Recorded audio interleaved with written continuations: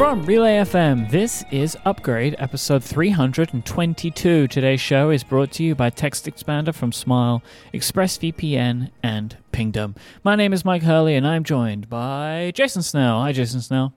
Hello, Mike Hurley. This is my, I don't know why the vocal embodiment of this is an episode full of follow-up and catch-up came out that way, but that was what I was going for when I said that. I think it's because you've been watching Taskmaster, because that was a very Alex Horn kind of intro, was it? Little Jason Snell! Yeah, that's it. Yep. We'll talk about that at some point, and if you have no idea what I'm doing, go and watch Taskmaster. Yeah. If you're in the US, it's on YouTube. If you're in the UK, you can get it in UK TV Play for free. Super awesome. It's one of my favorite finds of the entire year, but through Jason Snell, of course, and Jason's recommendation. It's just a wonderful, wonderful, fun TV show. I have a hashtag Snell Talk question for you from Hunter. Jason, is there an iPhone color that you wish Apple would have announced last week? Well, blue is my favorite, mm-hmm. and so I'm very happy that there are many. There are blues in iPhones. Makes me very happy. So what's left? Orange. I love that coral iPhone XR. An orange iPhone would be, I guess, the one that they could have added to the lineup that would have made me happy. I actually agree. I knew you were going to say orange, and orange was also what I wanted too. I would love a nice orange phone, but like a good orange, like just a really good orange. Yeah. I mean, this is the thing of like, actually, I wouldn't mind it if Apple stopped using all the materials that they use and like, don't give me good colors in the Pro line. They like that we get in the regular line. Like, they don't have to look like they're made of metal or whatever it is you do, right? Like, let's shake it up a bit, but nevertheless. So today is an episode full of catch-up because I think this feels like unlike most iPhone events, there was a lot of information that came out in the days after, and I wanted to go through it. I think this is akin to one of our like the week after WWDC kind of episodes, where so much happened during the event, and so much was learned afterward that we spend the next week kind of like following up all the things that happened the previous week, and that feels like that's what we need to do I think this came out in the last episode, especially from me. I was very confused and found it all very frustrating that there was a bunch of information that I knew was out there, but I couldn't disseminate quick enough for the show. But now we've been able to do that, and we will provide a service to you, the listener, to give you all of the information. But even in an episode full of follow-up, we still have a distinct follow-up section, which we will now begin. Pop sockets will be making MagSafe compatible pop sockets in the future. This was something that came out very quickly. This is obviously taking advantage of the new MagSafe system. I'm very intrigued to see what they do here. I can't imagine a pop socket like how pop sockets currently working on this, but I have yet myself to be able to understand how strong that magnet is. But I'm just pleased that they are exploring it for some time in the future, because that's something that I want. T-Mobile and Sprint now have equal iPhone pricing with Verizon and AT&T. So you may remember we were talking about it was a $30 difference, I think. For the $30, right? And it was just Verizon and AT&T when they posted the page. But on Friday, when iPhone pre-orders began, they equalized. This is for the 12 and the 12 mini. They equalized with AT&T and Verizon, meaning that if you're in the U.S. and on one of the four major carriers, you get that price that ends in a 99. However, if you want an unlocked SIM-free phone, or for example, if you're using an alternate carrier, guess what? You have to pay a price that ends in a 29 if you're buying a 12 or 12 mini. So, because this is we'll talk about iPhone pricing a lot more later, but this is just the recognition that sometimes a $699 phone is actually a $729 phone. Yeah, and I don't know why there was ever a disparity. It doesn't make sense to me. Like, I don't know why these I can't imagine that these networks would say no, we don't want to do it. Like, it's just weird to me. Like, I don't get it. But nevertheless, iPad Air pre-orders are finally open, so when the iPhone 12 and 12 Pro went on pre-order on Friday, the iPad Air also mysteriously went to pre-order as well. This was the device announced in the September event, and I believe it comes out on Friday this week. Yep, that's it. This is the product that was unveiled at its own event shared, but its own event in September will be taken. The pre-orders were taken, and the shipping will take place same time as the October event products, the 12 and 12 Pro. Weird, but that's 2020. Apple announced the iPad Air last month, but wants it to ship alongside its fellow A14 bearing products, the 12 and the 12 Pro. So we'll see that iPad Air on Friday. So my expectation would be that we will see 2 rounds of reviews drop this week if Apple keep to the usual schedules. I don't know if anything will change here. I mean, obviously, this is the first time that Apple have, I guess, seeded review units of iPhones without there ever being in-person briefings. So I'm intrigued to see if and how it changes. But that's happened with other products. I mean, but the iPhone is a different beast. Like, I could imagine, I don't know, like, I really do not know the answer to this question, but like, I could imagine 2 embargoes this week, like one for unboxing and first looks and one for reviews. I don't know. Well, they've done that before, and they could do that again.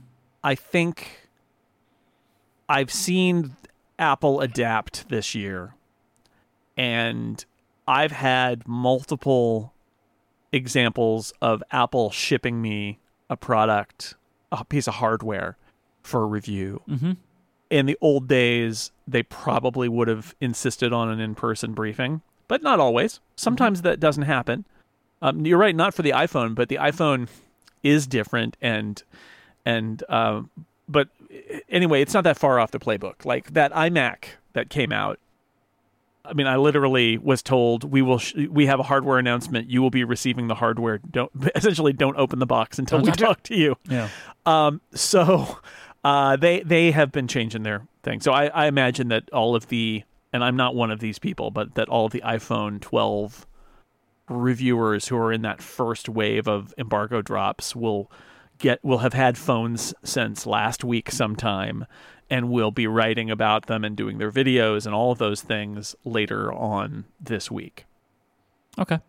I mean, that would make sense based on the way that things have gone in the past, but it was just, and I think it's not wild to wonder if things will be the same this time around. The one that made me laugh was Becky Worley, who used to work at Tech TV. I remember her from back when she was a producer on Call for Help. She is the tech correspondent for Good Morning America on the ABC network here in the U.S. And she had iPhone 12 and 12 Pro units to show on TV last week. I saw that. Which I think is really interesting, right? Because it's like, well, nobody who's got that stuff can admit that they have it. But for TV, they're like, yeah, you can show them. Don't talk about using them, but just you can show them. We'll let you show them very specifically to her. And that makes me laugh. But they're trying stuff. They're trying different stuff. Good for them. Yeah, that was definitely different. I know that she had the wallet.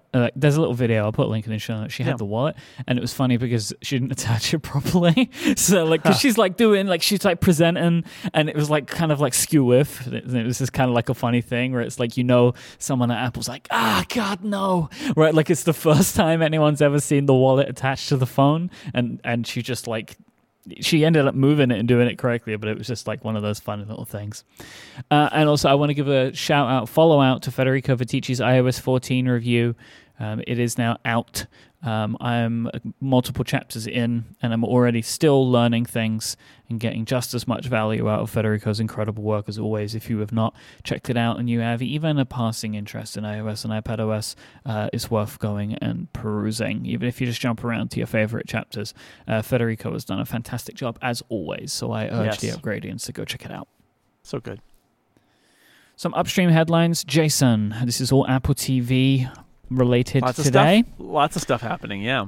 Bruce Springsteen has a documentary coming to Apple TV Plus in October. It is a behind the scenes of the first performance of Bruce Springsteen and the E Street Band in 35 years. It was a live performance that they did, and they made a documentary about it, and that's going to be on Apple TV Plus. Yeah, I think that's later this week because they're dropping an album, and then there's this Apple TV Plus thing that goes along with it. It's all part of the rollout.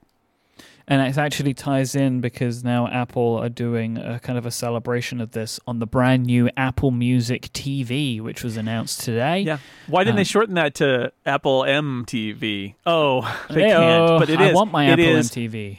But I grew up in the 80s. It's MTV. Like the classic MTV. They are streaming a live video channel that is music videos and other stuff like that.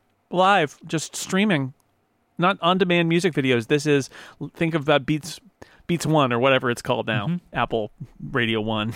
This is that for TV, except it's just music videos. I don't get this. Interviews and stuff. I don't get it. It's an interesting idea. US only at the moment. It's available in Apple Music on the Apple and on the Apple TV. A quote to Variety. Apple gave this exclusive to Variety. It says, exclusive new music videos and premieres, special curated music video blocks, and live shows and events, as well as chart countdowns and guests. So there's some stuff in there that makes sense to me. Live shows, events, chart countdowns even. But, you've got to assume that this kind of content is more focused towards a youth audience, right? Like that's, new music tends to be consumed by the young. Why would anybody put this on to see what music videos are on when they can just go to YouTube and watch whatever they want? I don't know. I don't get this. This is like the Beats One model again. Why would anybody do Beats One, right? Why would anybody do that when they can just choose what music they want to play on demand and play it? I don't know. But I'm still not convinced that the let's listen to music part of Beats One has worked. What worked with Beats One is the radio-style shows that they have done with notable individuals. Well, Mike, you've just described the evolution of MTV. Yeah.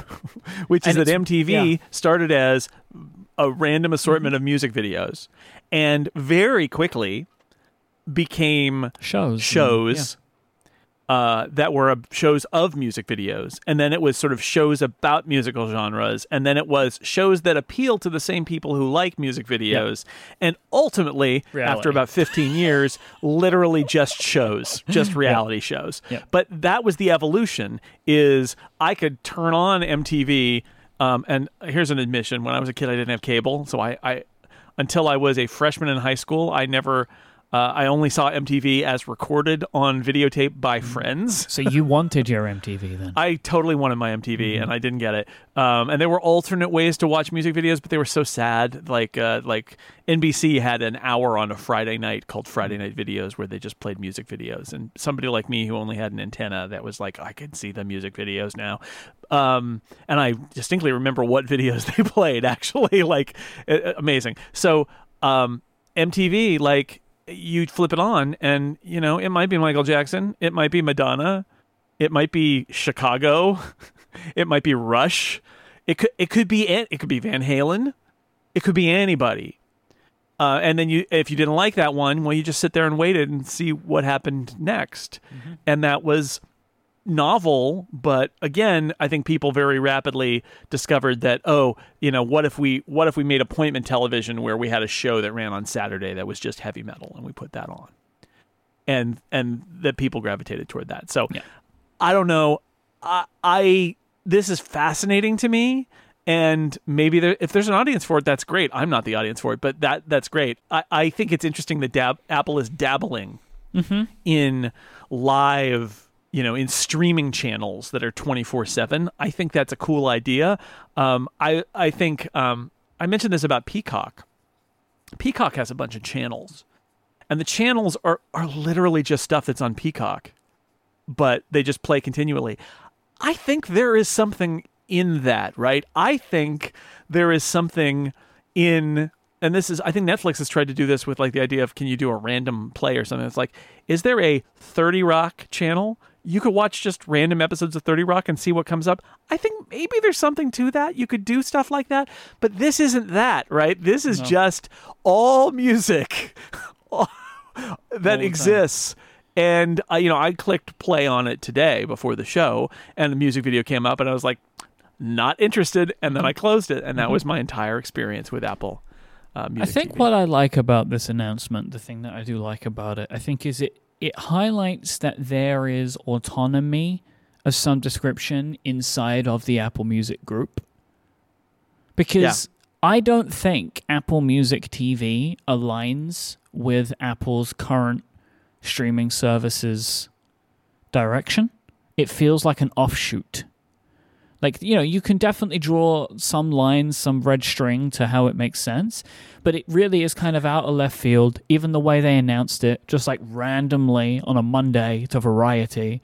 And like it feels very much like a something that group wanted to do, and they've been able to go and do it. And I think I kind of like that, because that's how good things are found, I think.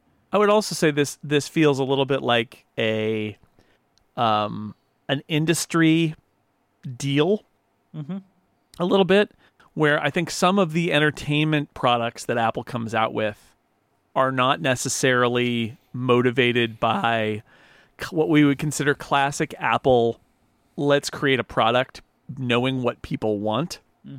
This smells to me like a product that was created because of some deal or relationship or something that is being negotiated by Apple with music companies.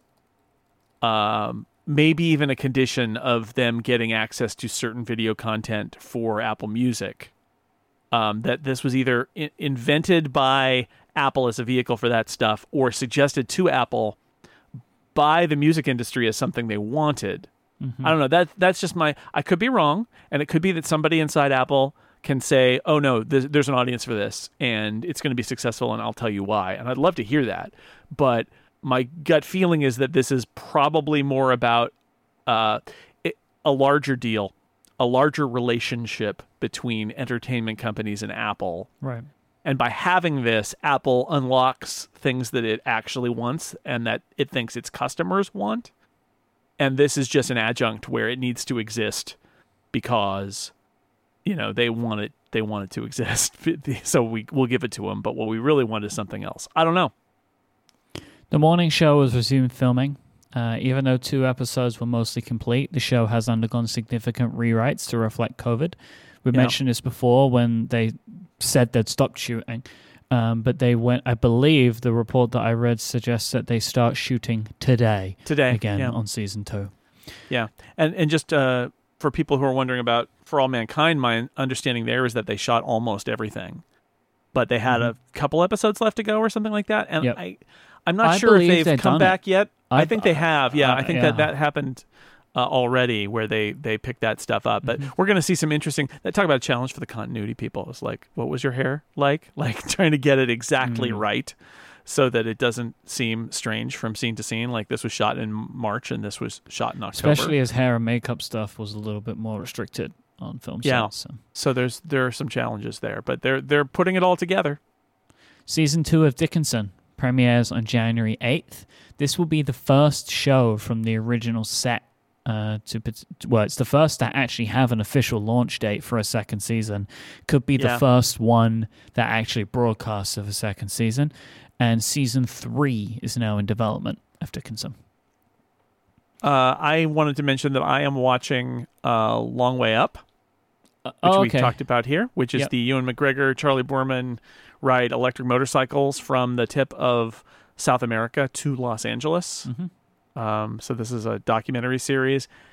What's funny, and we talked about this, last week, 2 weeks ago, that time has no meaning anymore, but that they picked up catalog content. So this has got the 2 previous series that they did like 15 years ago, Long Way Around and Long Way Down, were picked up and put on Apple TV, and then this series was there. And I watched both of those series, and I liked them. And I thought they got better as they went, because I thought the Long Way Down series had a much more of a travelogue feel, whereas the first one, Long Way Around, was very much like two guys deal with bad roads and mechanical problems on their motorcycles, and the fact that they happened to be in Mongolia was not as important as that their motorcycle broke or that there was a river they had to get across. But they were shot in 2004 and 2007. And so this is my comment. This is why I wanted to bring it up. To go from 2007 production values to 2020 production values. They shot this in 2019. But the idea that, like, they're not the first series. The cameras mounted on their motorcycle helmets, and the microphones that were in their helmets and stuff, and all the stuff that they used for shooting. Like, first off, it's all standard def, and it's big, and cameras are so much better now. If you think about 2006, 2007 to now, this show, Long Way Up, is 4K HDR and looks amazing. And it looks amazing. The fact that it follows for me, like, literally the next day from watching the episode that they shot in South Africa in 2007.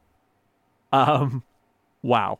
I just wanted to say, like, I've only watched the first episode of Long Way Up, but from that, I just took away from it just how much technology and camera technology in particular has advanced. Also, in Long Way Down, they're very excited to have this Nokia phone that has GPS in it because it's 2006. And they're like, a GPS with a map on it. Let's check the map because Nokia is a sponsor. Let's check the map.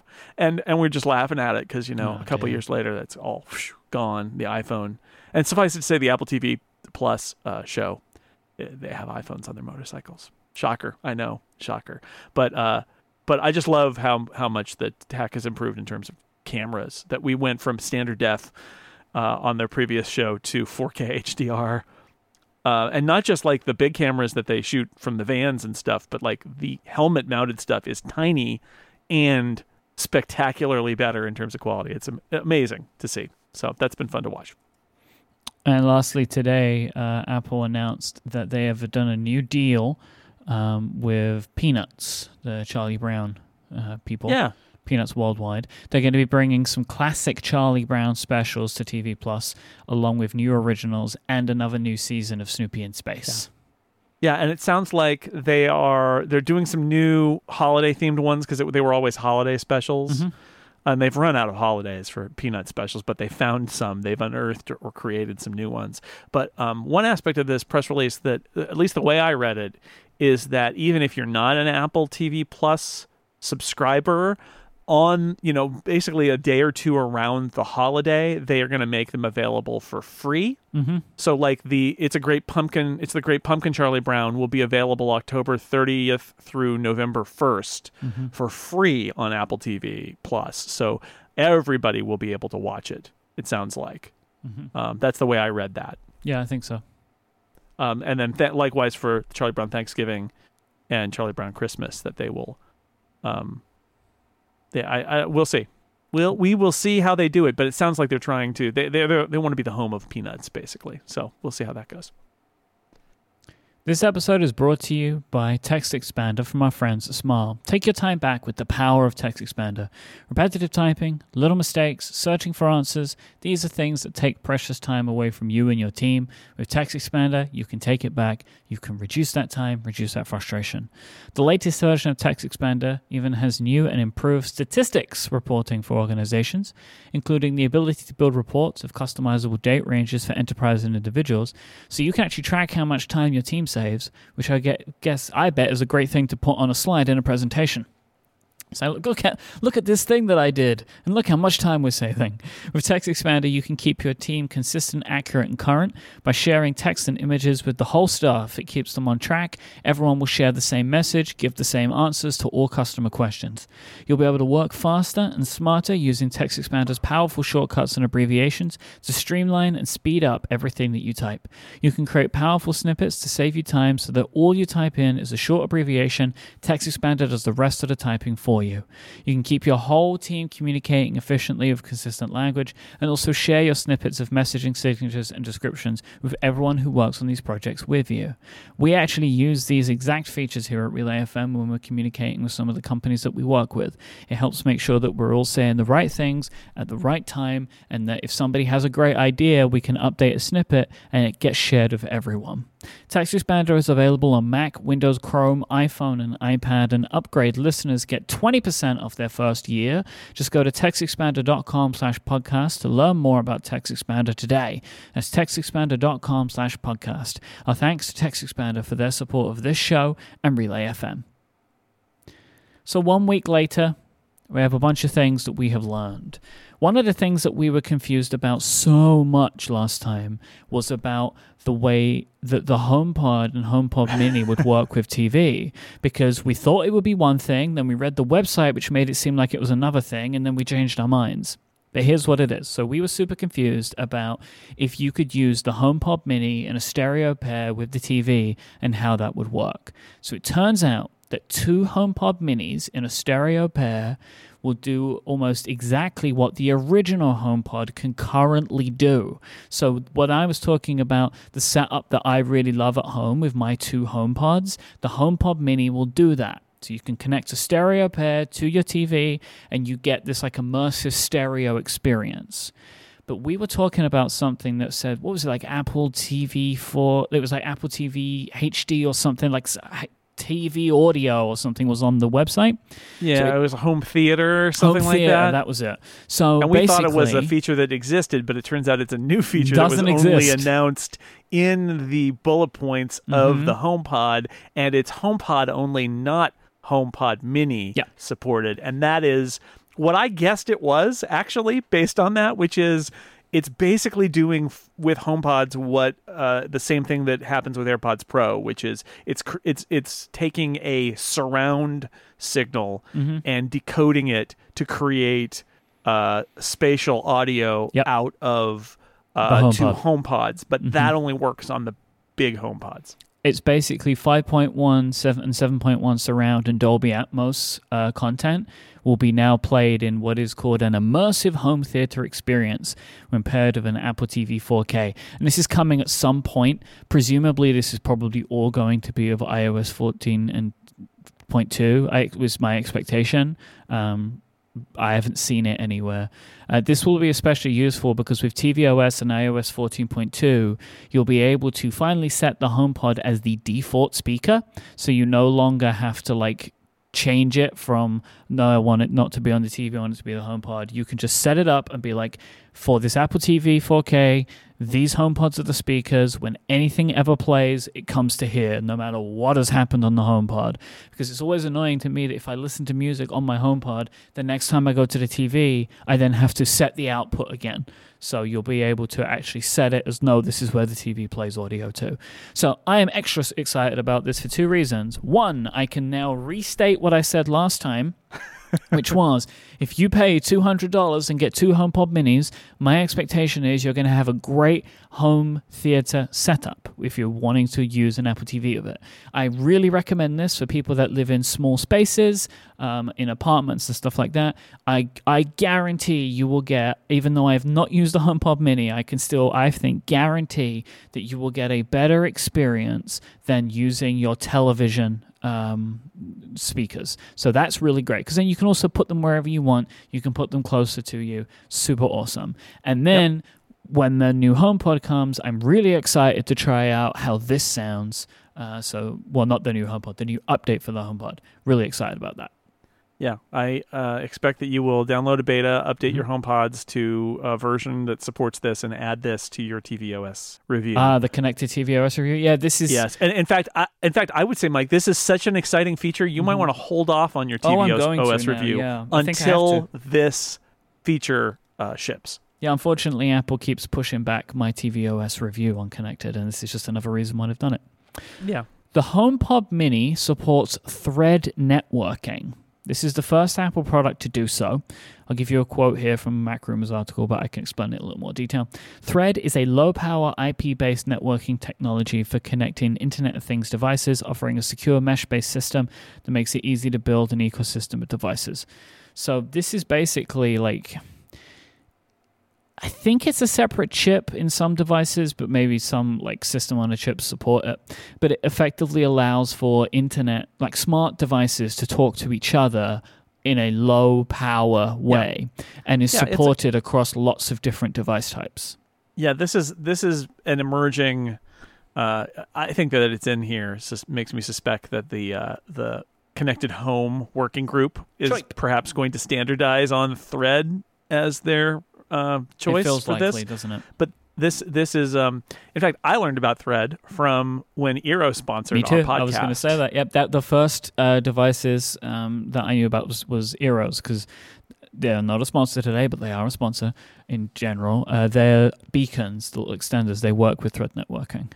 Yeah. So this is an interesting thing that I think, like the U1 chip, is kind of you raise an eyebrow and you say, what does this mean for the future? Mm-hmm. And maybe nothing, but probably something. Maybe, this. I doubt they would have put it in here if they didn't have some sort of intent of using it down the road. Yeah, I expect all of Apple's home products will get Thread chips going into the future. So it's just like it is a standard. Apple is on the standards body for Thread network for Thread. This is one of them.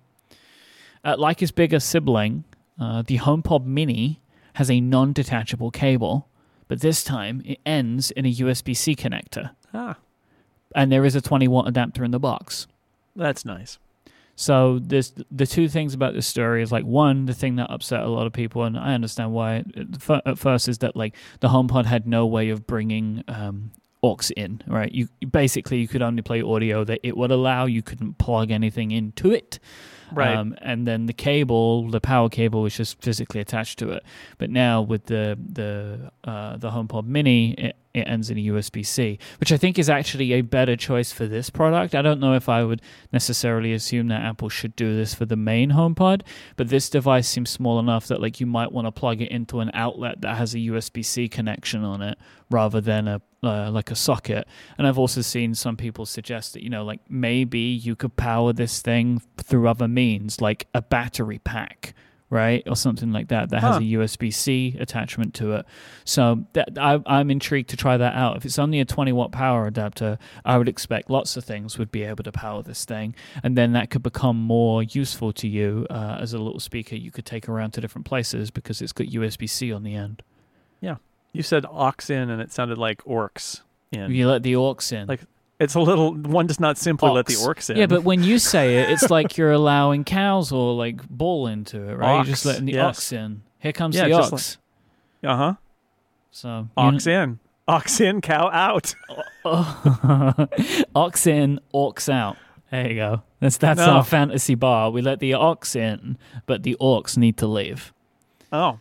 I would prefer the bar that lets the orcs in, but not the ox. Oxen in. AirPods and iPhone price, the charger prices, the power adapter prices have been cut by $10. So that's now that we have to buy them if we want them, they've cut the price a little bit. $10 is the amount that Apple's brought them down by. Apple have also removed AirPods and chargers from all phones. The SE and the 10R no longer have them in the boxes. Yep. They have not amended prices. So basically the story now is if you can buy a new phone from Apple, you will no longer get AirPods or the power adapters in the box. So I had an upgrading actually send in a picture. They just bought a 10R for a family member, and it's already gone. So that's how I knew about the 10R, because I saw Mark Gurman reporting about the SE no longer having it, but it's also the 10R. It's all sold separately now. So this is all, I mean, it's very clear now that that worldwide, Apple has said, we're not going to put power plugs in, and we're also going to start not putting headphones in. So it's all settling down clear as crystal, right, Mike? Yes, Jason. Except in France. Oh, yes, except in France. This is hilarious. Sorry, I didn't know we were moving on. If you live in France, you still get earpods in the box. Vive la France! Viva la Nope, that's Revolution. Okay. There is a right. law in France. I would just say, France, I love all of our French listeners. I love how you started the story, though. Yep. There is a law. There in is a France. law. Sorry, I apologize greatly for what I just did. The French have lots of laws that are interesting. They have lots of laws around content, stuff that we've spoken about before, right? Yep. Like certain amounts of music, TV, all have to be in French language. And I understand they are trying to protect made in France. French.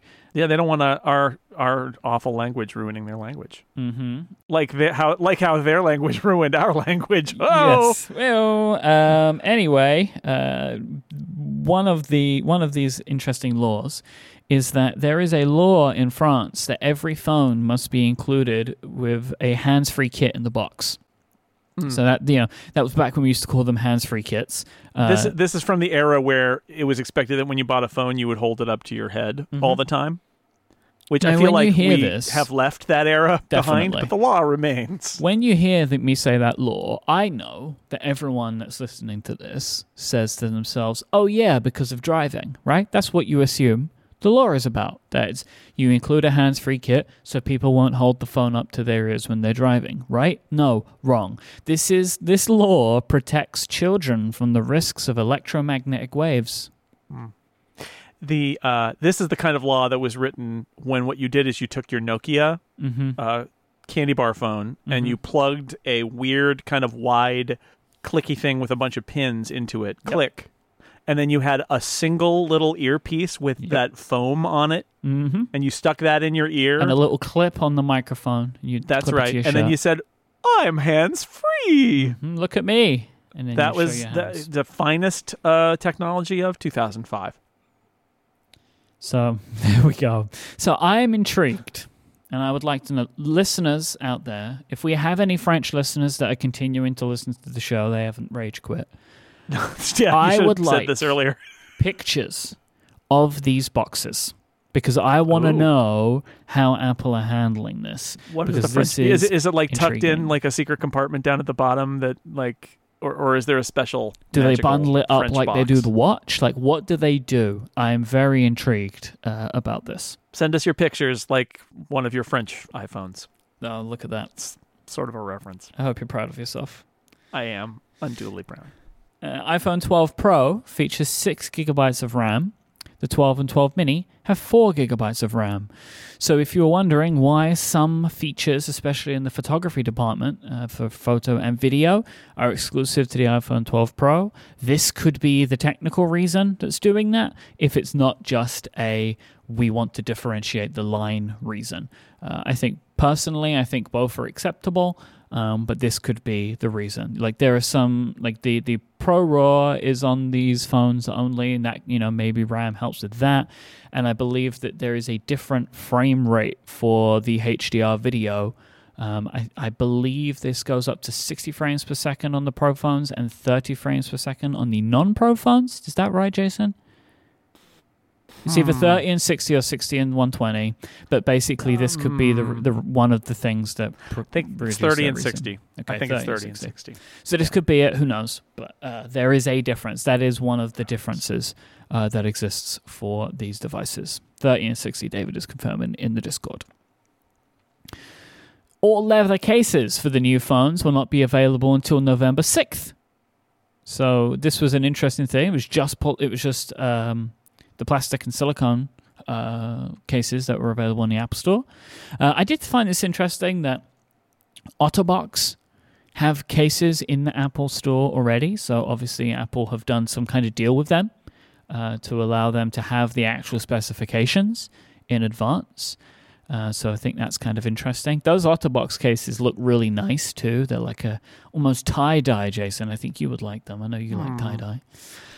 Apple have not yet announced a date for the MagSafe Duo charger, which is funny, right? Because it's like any charger-based solution that Apple introduces that even looks like it could be AirPower now.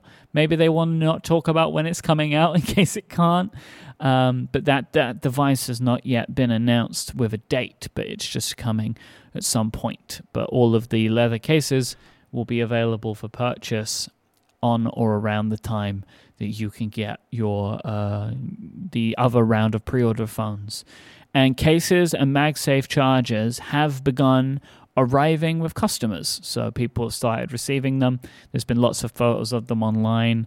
I'm really intrigued to see exactly how these cases sit on the new phones. Obviously, that's not a thing that we've been able to see yet, because it doesn't look like there's much of a lip on the case, but like a little bit. And I'm really intrigued to see like how far up the phone do these cases go. Like do they sit flush with the screens? Do they overhang the screens a little bit? I'm interested to see that.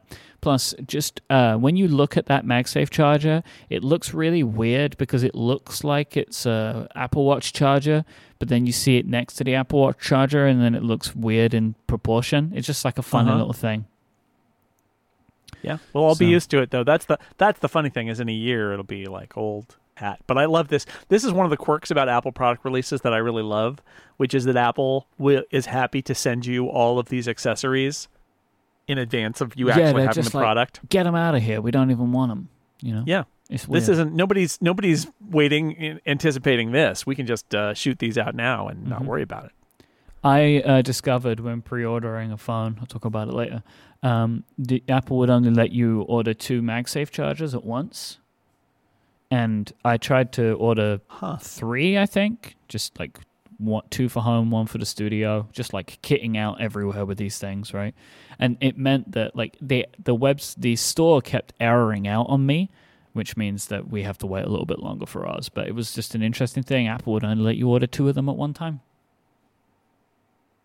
Just don't want to run out. I guess people are going to want them. I guess. This episode is brought to you by Pingdom from SolarWinds. Today's internet users expect a fast web experience. No matter how good your content is or how effective your marketing, they're going to leave if your website loads too slowly. With real user monitoring from Pingdom, you can discover how website performance issues affect your visitors' experiences, so you're able to take action before your business is impacted. How your visitors experience your website differs depending on the browser, device, and platform that they use, so you want to identify how visitors experience your website so you're able to make informed optimizations to help deliver a great performance to the people that matter most. Real user monitoring is an event-based solution, so it's built for scalability. This means you can monitor millions of page views without compromising the fidelity of your historical data or breaking the bank in the process. Get live visitor insights today with real user monitoring from Pingdom. Go to pingdom.com/relayfm and get a 14-day free trial with no credit card required. Then when you sign up, use the code UPGRADE at checkout to get an amazing 30% off your first invoice. Thanks to Pingdom from SolarWinds for their support of this show and Relay FM. Okay, benchmarks for the iPhone 12 Pro have been surfacing. Geekbench scores have been popping up around the web, as they tend to do. And it's exactly what we thought, right? There's about 20 to 25% speed improvement over the A13 Bionic. Yeah, it's faster. It's faster in line with previous updates. Yeah, I really think that the story here is the neural engine, which obviously doesn't show up in the benchmarks. Like the increasements to the neural engine. When we spoke to Tim Millay, it really seemed like that was what he seemed to be focused on. And then when I look at all of the stuff that they're doing with camera processing, that's where it really feels like a lot of that time has been spent, right? It's making the neural stuff and the machine learning stuff stronger. And when you look at how the chip's broken up and how Apple showed it on the slides, it really feels like that's where they're putting a lot of the emphasis. That was definitely something that came up talking to Tim Millay, right, a couple episodes ago, that neural engine is a focus for them right now. And it won't be forever, right? But there is definitely a feeling now that a lot of features get better when you apply machine learning to them, and that they can gain a lot of extra. Like, they make these incremental speed boosts with CPU and with multi-core performance and things like that, and then they can add cores, and their GPU performance continues to improve, which is great. And it's not like they've stopped, but I definitely get the sense that they've looked at the neural engine stuff and said, well, the place where we can make enormous speed boosts is machine learning, which is increasingly a part of the bigger picture. And so that seems to be where they're putting a lot of their effort right now, in terms of, it's a little like talking about Apple's finances, where the CPU speed is the iPhone sales, or CPU and GPU. It's the iPhone sales. Like, it's the most important thing, and you need to have it. But the machine learning stuff is like services revenue or wearables revenue, where it's small, but that's where the big action is right now, because that's where there's opportunity for growth. And who knows what the next big thing will be, but I'd imagine that the software side at Apple is looking at everything they do and saying, how could this be done better with machine learning? Like, could we do this better now that we have access to the neural engine on modern A series chips? I was thinking about machine learning the other day, and neural engines and all that kind of stuff.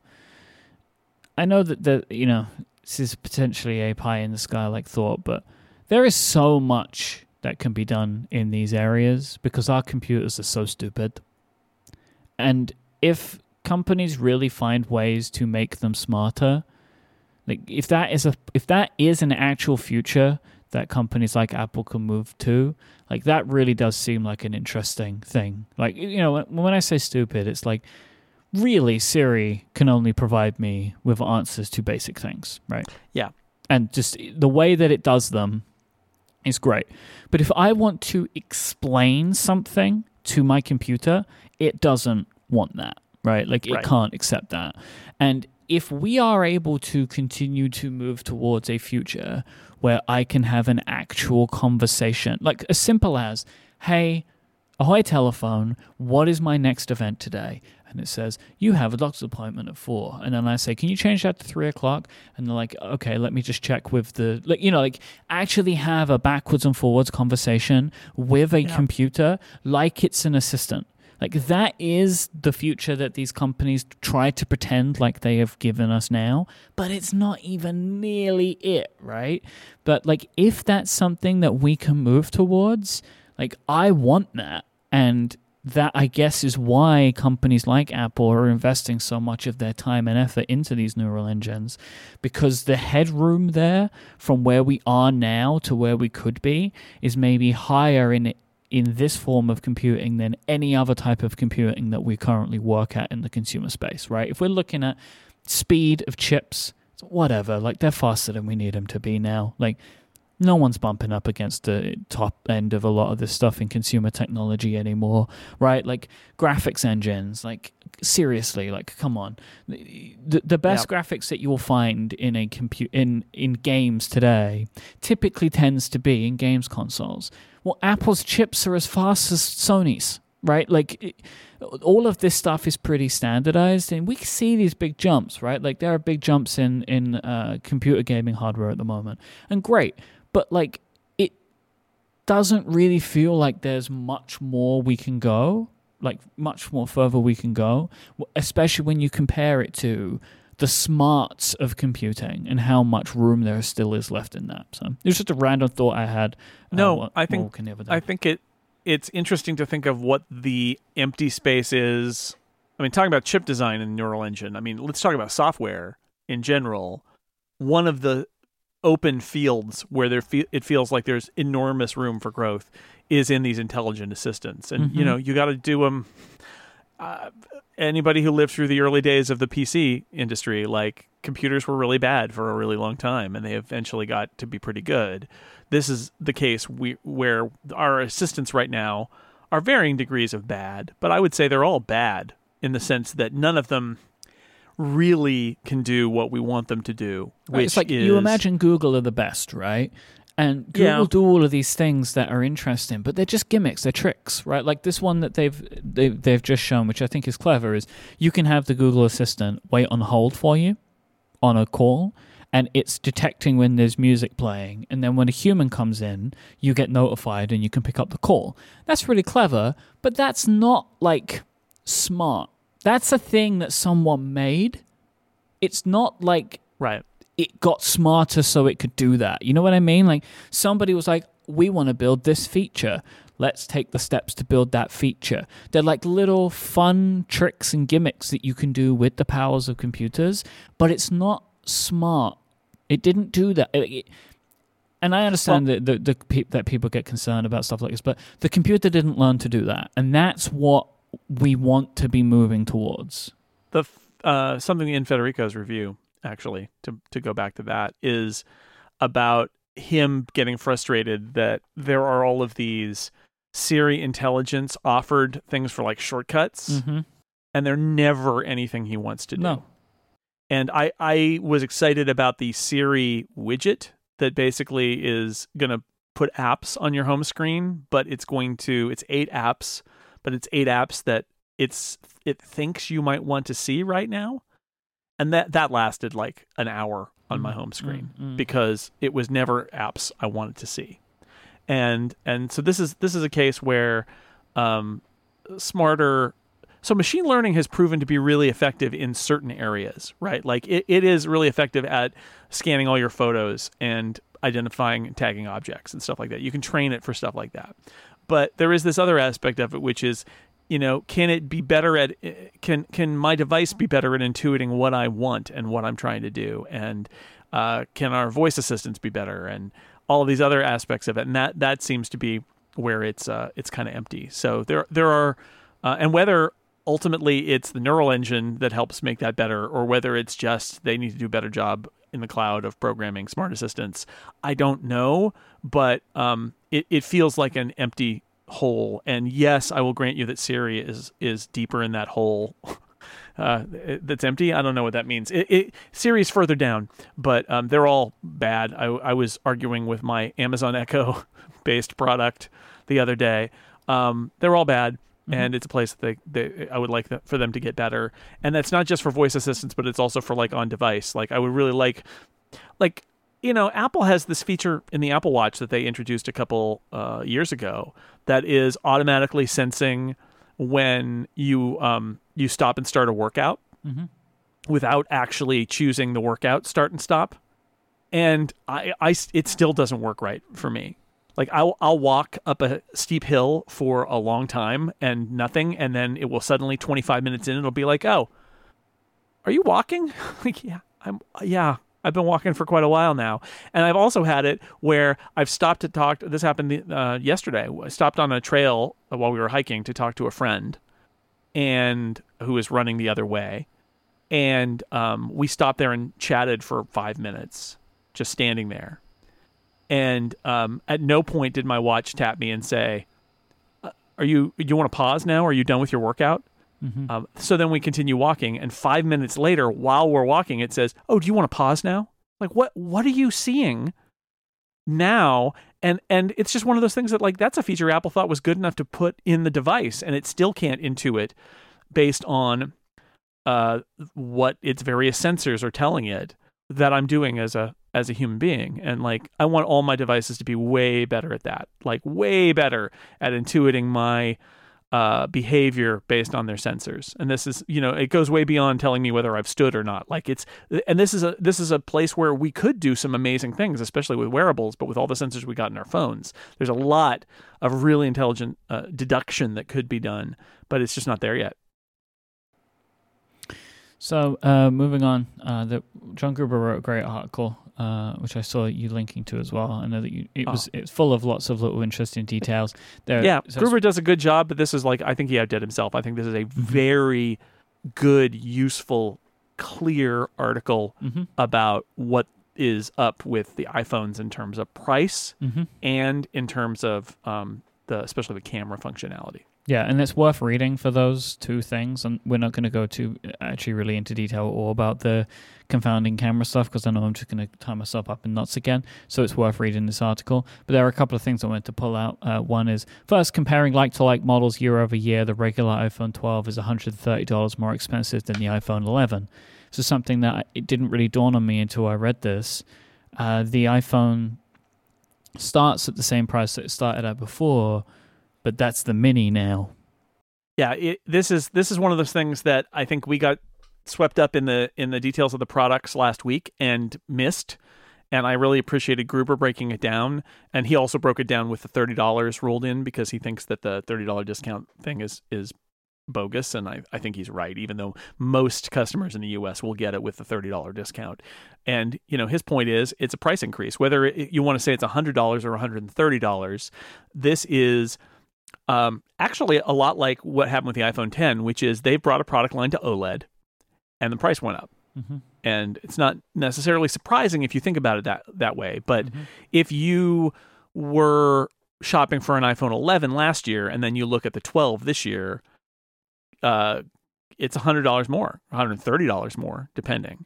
And the mini is the price of what the 11 was last year. And that's just those products are more expensive. So the price to buy into the flagship line only went up $30, and if you're on a major carrier, it really didn't go up. But that's the mini, and if you want the larger phone, it's $100 more. So this is a creeping up. Apple went a couple of years without necessarily doing the creeping up in price thing, but here we are.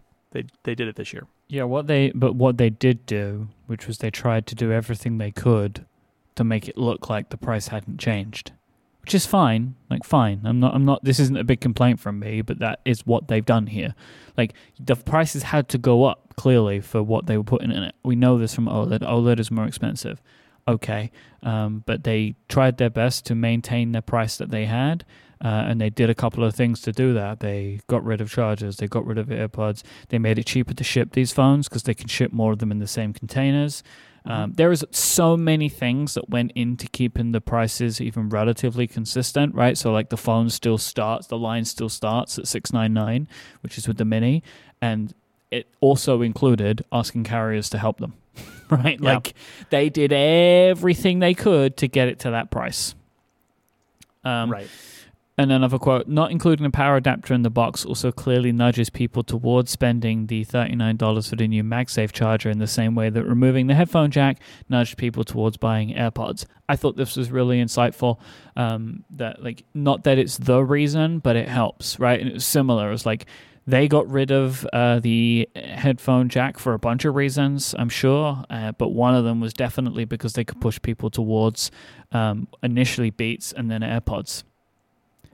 And it's probably a similar thing here where now they have this new charging technology that they're happy with, and they want to push people towards that. So by getting rid of the power adapters, people go to the store to buy a power adapter maybe, and they maybe pick up this one instead. Right. Even though the MagSafe charger doesn't come with a power brick either, but nevertheless. I wanted to ask if you had any more thoughts yourself on the iPhone line. I know that you've been writing a bunch of stuff about it this week. Have any more kind of considerations solidified for you? Well, I think the big thing... So I wrote a piece at Macworld that was about a dilemma that I think a lot of people are going to have, and I feel it, but I think that there are a bunch of people who feel it more acutely than me, and it's the people who have been frustrated at the size of Apple's phones creeping up, getting bigger over time. That from the 5 line to the 6 line...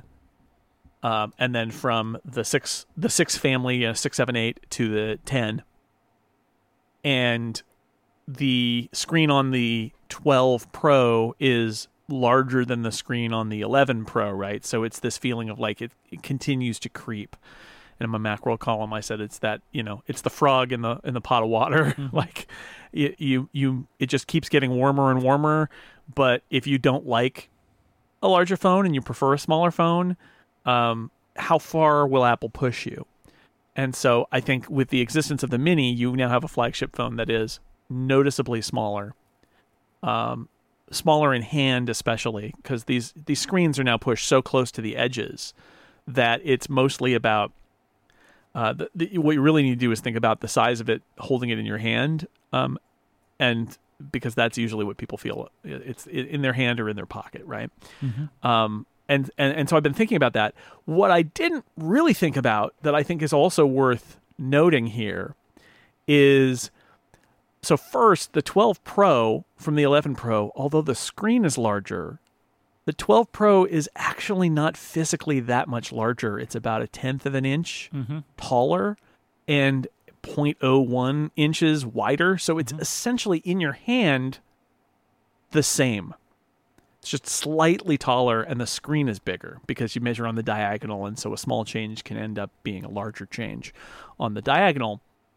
What I neglected to consider is the fact that the iPhone 12 is the same physical size as the 12 Pro, whereas the 11 was like the 10R.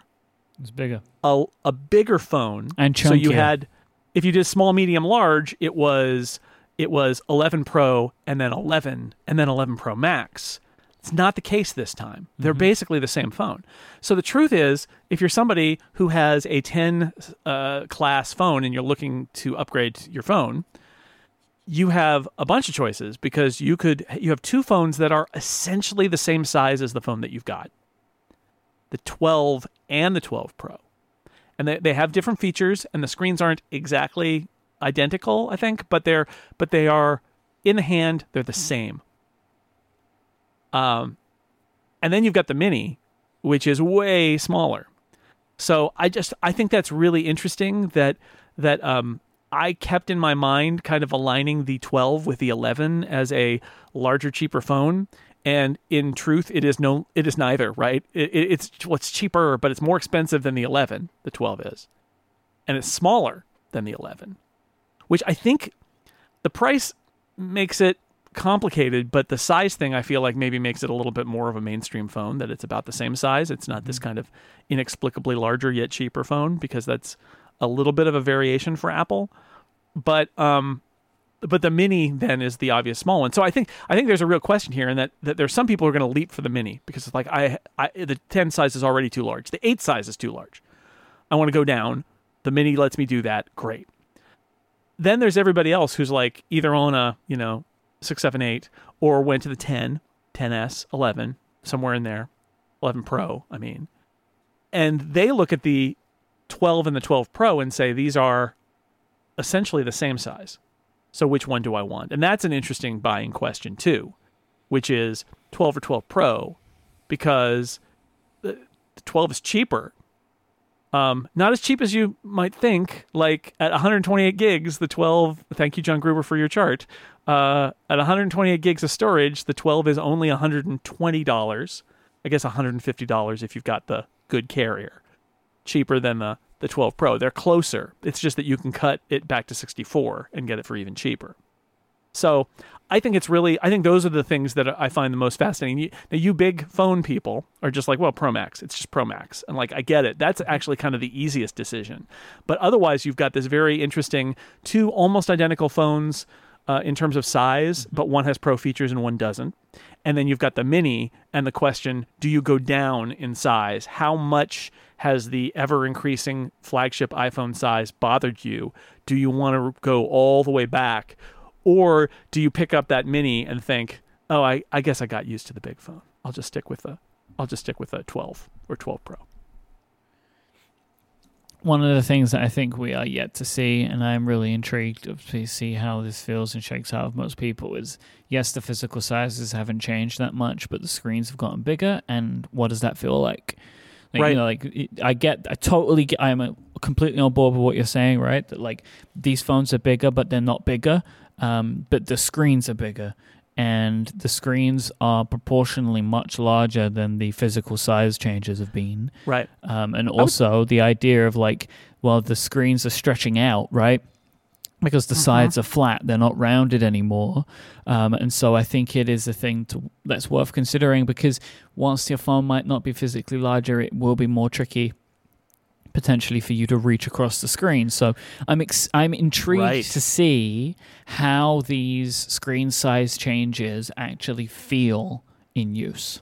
lot of ergonomic issues that we're going to have to explore, and having kind of batted down the concern about it getting taller, the 12 and 12 Pro getting taller than the 11 Pro, and saying, well, it's really about how it fits in your hand.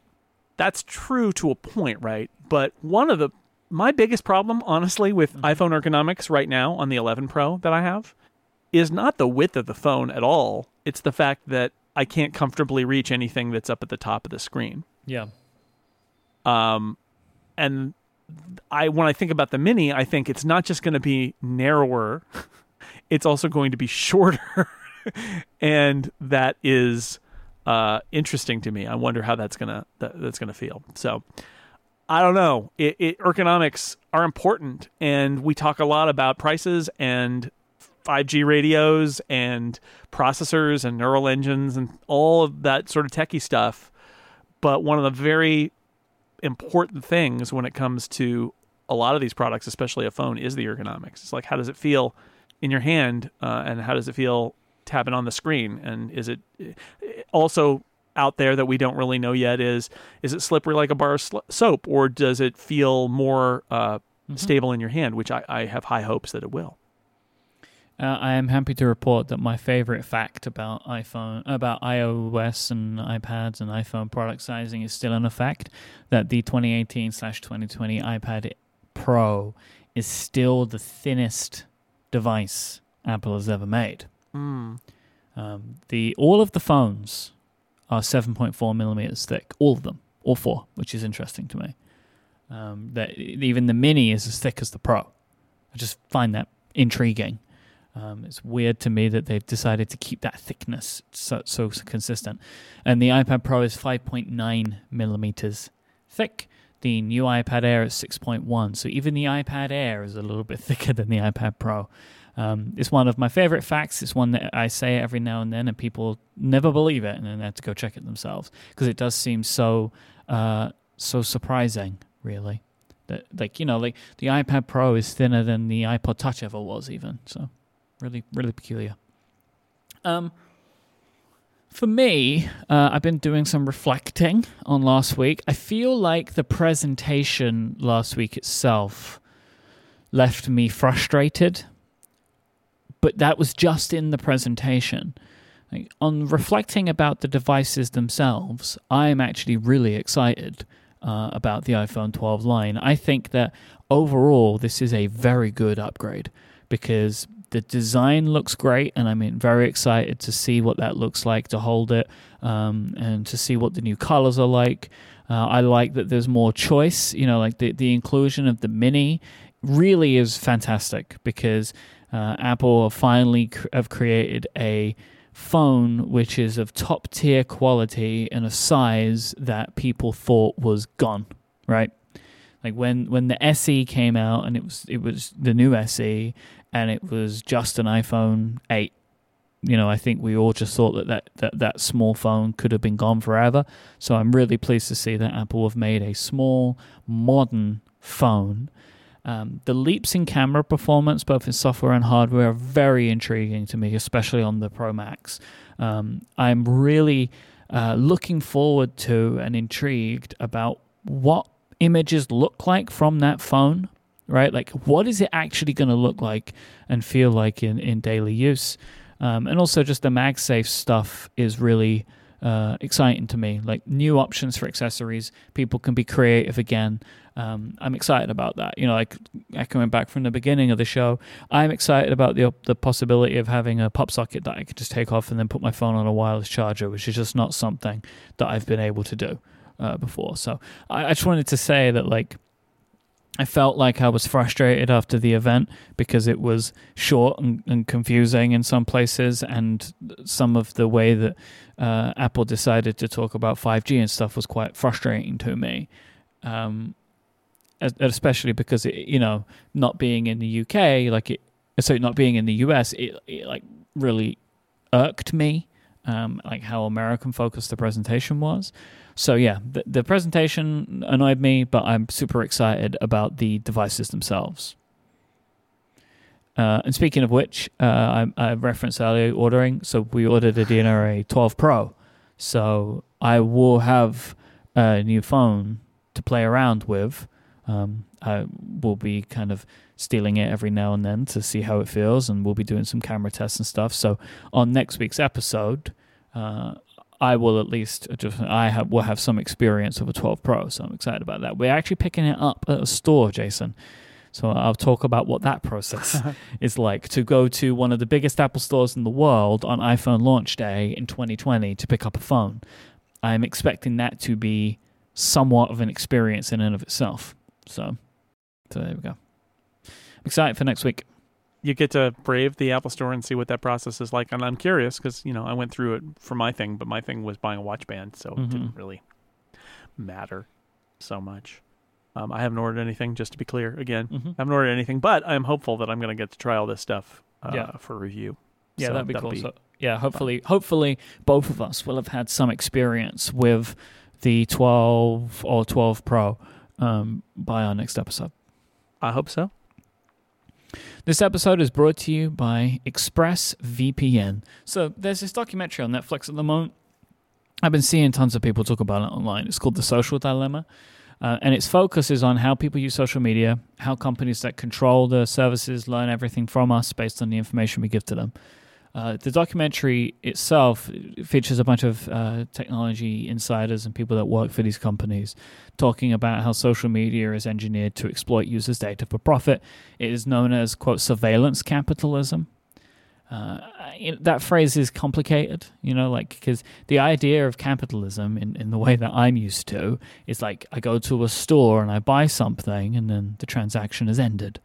But my data being harvested to make companies richer, like social media companies, is quite a complicated thing, because I think my data is my data, your data is your data. It shouldn't be taken and used to make money against our will, right? Like, we don't want that.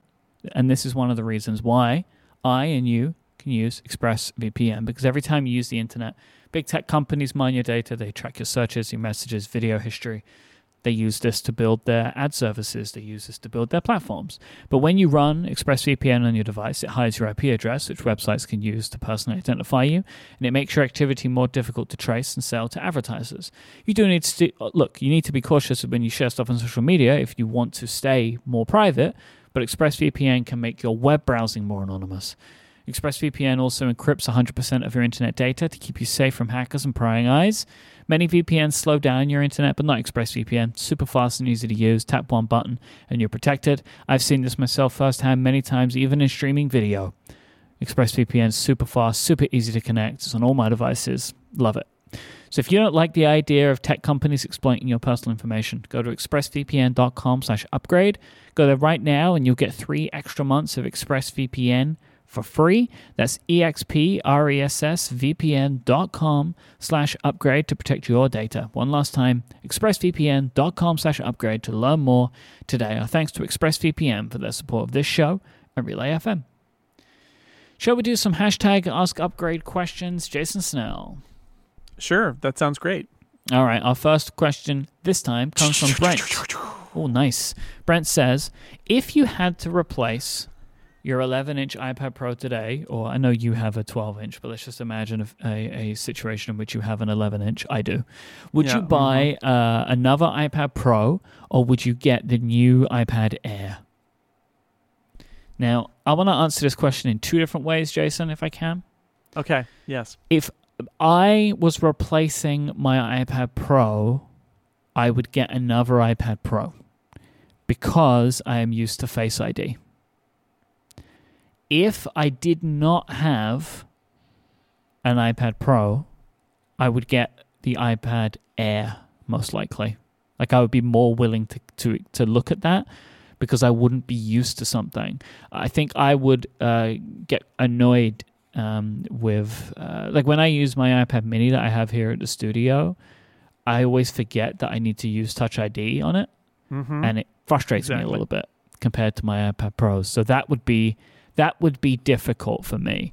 Imagine tapping on the spacebar on the keyboard and then realizing you have to reach up and put your finger on the Touch ID. This is the thing. It's like that's just one of those things that I think once you're used to it, it would be too frustrating. But if I wasn't used to it, then I maybe would more consider it, because the iPad Pro is a super cool device, right? And it's really powerful. And you're losing ProMotion. Mm-hmm. You're losing some camera stuff. It's real close, right? But the price also, again, is not as wide a gap as you might expect if you're not looking at the base model with the smallest amount of storage. Mm-hmm. So I think most people who have an iPad Pro, if they had to replace it, would probably be better off replacing it with an iPad Pro, and not missing those features. But we're all waiting for the other shoe to drop, right? And for there to be a new iPad Pro. Yeah. But if you're coming from nothing, like from none of these types of iPads, the iPad Air is a very, very intriguing prospect. Yeah. Tony asks, do you think that we will have S model phones in the future, or is that gone now, right? Because we went from 11 to 12. What do you think? Yeah, it's a great question, because we've always said I don't believe that there's going to be an iPhone 19, right? Mm-hmm. And yet here we are at the iPhone 12. So that has kept happening. Also, next time is 13, which some people have superstitions about, although there was an iOS 13 and it was... Yeah, and look how that went. It was a disaster. I made this exact same joke about 3 weeks ago. But... I don't know. I feel like the future of Apple product names is mysterious. Mm-hmm. And so perhaps they will. I doubt it. I wouldn't bet on it. I feel like it's clearer to just increment the numbers. But who knows? Because Apple has changed its number game a lot, and it still does feel like an iPhone 19 is unlikely. But at the same time, what else are they going to do? Like they now have product name slots, and the number is essentially just, instead of a year, they give it a number so that you know which version it is for which year. But it feels like they're settling into a place where there's going to be number Pro, number Pro Max, and number Mini now. And then you just keep incrementing the number in a way that kind of doesn't matter. It's just the new iPhone, but you got to call it something. So if I had to bet money on, ever is a tough one. Especially with Apple naming, because it's so bananas. Right? Because they keep changing it. But right now I think that Apple probably is happy to just keep incrementing the number for a long time. So I think that the Pro Max name has removed the ability for them to include S, because iPhone 12s Pro Max is too much. It's too much. Oh my God. It's too much, right? There's too many syllables in there. So I think that you're right? Like they now have names. And they just did it. They just did it, right? This could easily be the 11S, and it's not. It's the 12. Mm-hmm. And why would you not increment the number and make it seem like a bigger update to get people more excited? The S is almost like a half-hearted upgrade in terms of naming. So I wouldn't do it. And you're right, the Pro Max makes it even worse. Nepali asks, do you know if the new ceramic glass is more scratch resistant? Apple just mentions break resistance and durability. Do you think we could end up with more scratches? This is an interesting question. I'm unclear on that, because that definitely is something that has come up before, that if you try to prevent shattering, you may end up being more scratchy. I don't know. Well, what I'll let's say find is, out. I don't know the properties of ceramic very much, but I've been wearing a ceramic Apple Watch on and off for over a year, and I cannot see a scratch on it anywhere. So, I don't know. But I am intrigued. I'm also intrigued for the people that try to break their phones. I do not condone the destruction of devices. No. But for scientific purposes, I am interested to know, right? Like if people do side-by-side drop tests, they're difficult to conduct as well, because it's like you can't do it scientifically. But I am intrigued to see teardowns and durability tests and stuff of this new glass. Like how much more resistant is it actually? We'll find out. So Winter Charm in the chat says that it's actually they're claiming more scratch and break resistant. So I don't know. We'll see. Where did they claim that? Like in the thing itself, they just said it was more durable. So I don't know. All right. I hope so. Chris asks, if Apple had added a fingerprint sensor in the power button to the iPhone, how would they manage it given that most people use cases? They have a cutout for the for the button. Mm-hmm. I don't think. How did they manage it with a home button before, with Touch ID? Like you have a cutout for the Touch ID sensor. My thought was they could just end up with a folio case for the iPhone, like a folio case style, like they do with the iPad, and it actually leaves the sides exposed, to a degree. Yeah, I don't know, but I think the easiest situation is you just do a cutout. Like this is how other phones do exist in the world with fingerprint sensors in the lock buttons, right? This is a very normal thing on Android phones, and there's just a cutout in that part of the case. Simple. Like it's done. Last question today comes from Zach. Zach says, I am very tempted by the 12 mini, being a person who enjoys smaller phones, but the switch from Touch ID to Face ID is giving me some pause. I'm currently on the newer SE. Overall, what are your experiences with the speed, convenience, and usefulness of Face ID versus Touch ID, especially during COVID? So I love Face ID. I do. I prefer it. I love having it on my iPads, especially. With wearing a mask outside in public, it's terrible. It's terrible. It's terrible. And so I don't really know what to say here other than if you're out and about a lot wearing a mask, it's not a good experience. And you probably need to go to a low security password because you're going to be endlessly locking and unlocking your phone. I don't go out a lot, so it doesn't really bother me that much. And it's super convenient when I'm unlocking it in the house and not wearing a mask.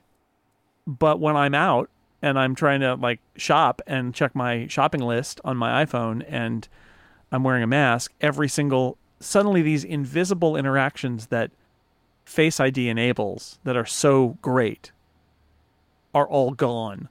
And I'm inputting my password and it turns out I lock and unlock my phone all the time when I'm at the store. And I don't notice it because it's Face ID.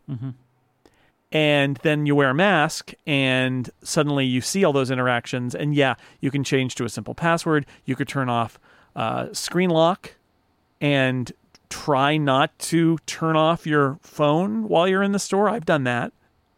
It's not great. So I honestly don't know what to say about this. You are going to have to adapt. If you live in a cold climate, you're going to be wearing gloves in the winter anyway, which is bad for Touch ID. So I don't know. It all depends on your circumstance and how you use your device. But there is no doubt that if you're out and about in a public location where masks are being worn, you are going to have to adapt how you use your iPhone versus using an more easily available biometric like Touch ID or Face ID without a mask. Yeah. Like I like Face ID in most instances. It is faster and so basically before COVID, it was like easy for me. Like, and the only thing that I had an issue with was when it was like more frustrating for me to touch in public transport, but then Apple added the Express card thing where you can set a card to your phone and you don't have to use any authentication for it. You just touch it by the reader and it goes. It's super easy. Because it used to be before, you wouldn't even need to bring the phone up to your face. It was just done. But with me wearing face masks now, it is more annoying. But I guess you kind of just have to make that decision, right? Like it's as you said, if you do wear gloves in the winter and realize that that doesn't work for you, then you're used to this idea. Just clothing in some way restricts the biometrics. This is not a new thing, but we're focusing on it more now because there's a new way for most people that this is happening. So this isn't a clear answer because really this has to be your own decision. But if you are asking for our experiences, these are those. I think we both prefer Face ID to Touch ID in most situations, but would still like Touch ID to come back and have both. If Apple said to me, you can replace Touch ID with Face ID, I wouldn't do it. Because when I'm at home or when I'm somewhere where I'm not wearing a mask or whatever, Face ID is superior to Touch ID. So I wouldn't want to change. So that's where I am with it. If you would like to send in a question to help us close out the show, you can always send out a tweet with the hashtag AskUpgrade, or in the Relay FM members Discord, use !AskUpgrade to submit your question that way. You can also help us open the show with a hashtag SnellTalk question. I'm sure you can understand how you need to do that, given what I've just told you. If you'd like to find Jason online, go to sixcolors.com, and he is at jsnell, JSNELL. I am at imyke, IMYKE. Thank you to Smile, Pingdom, and ExpressVPN for their support of this show. And thank you to the people that support us directly, our Upgradian members, people that subscribe to Upgrade Plus. If you would like to get Upgrade with no ads and with additional content, just go to getupgradeplus.com, where you can sign up today. And thank you so much if you do that. We'll be back next time. Until then, say goodbye, Jason Snell. Goodbye, Mike Hurley.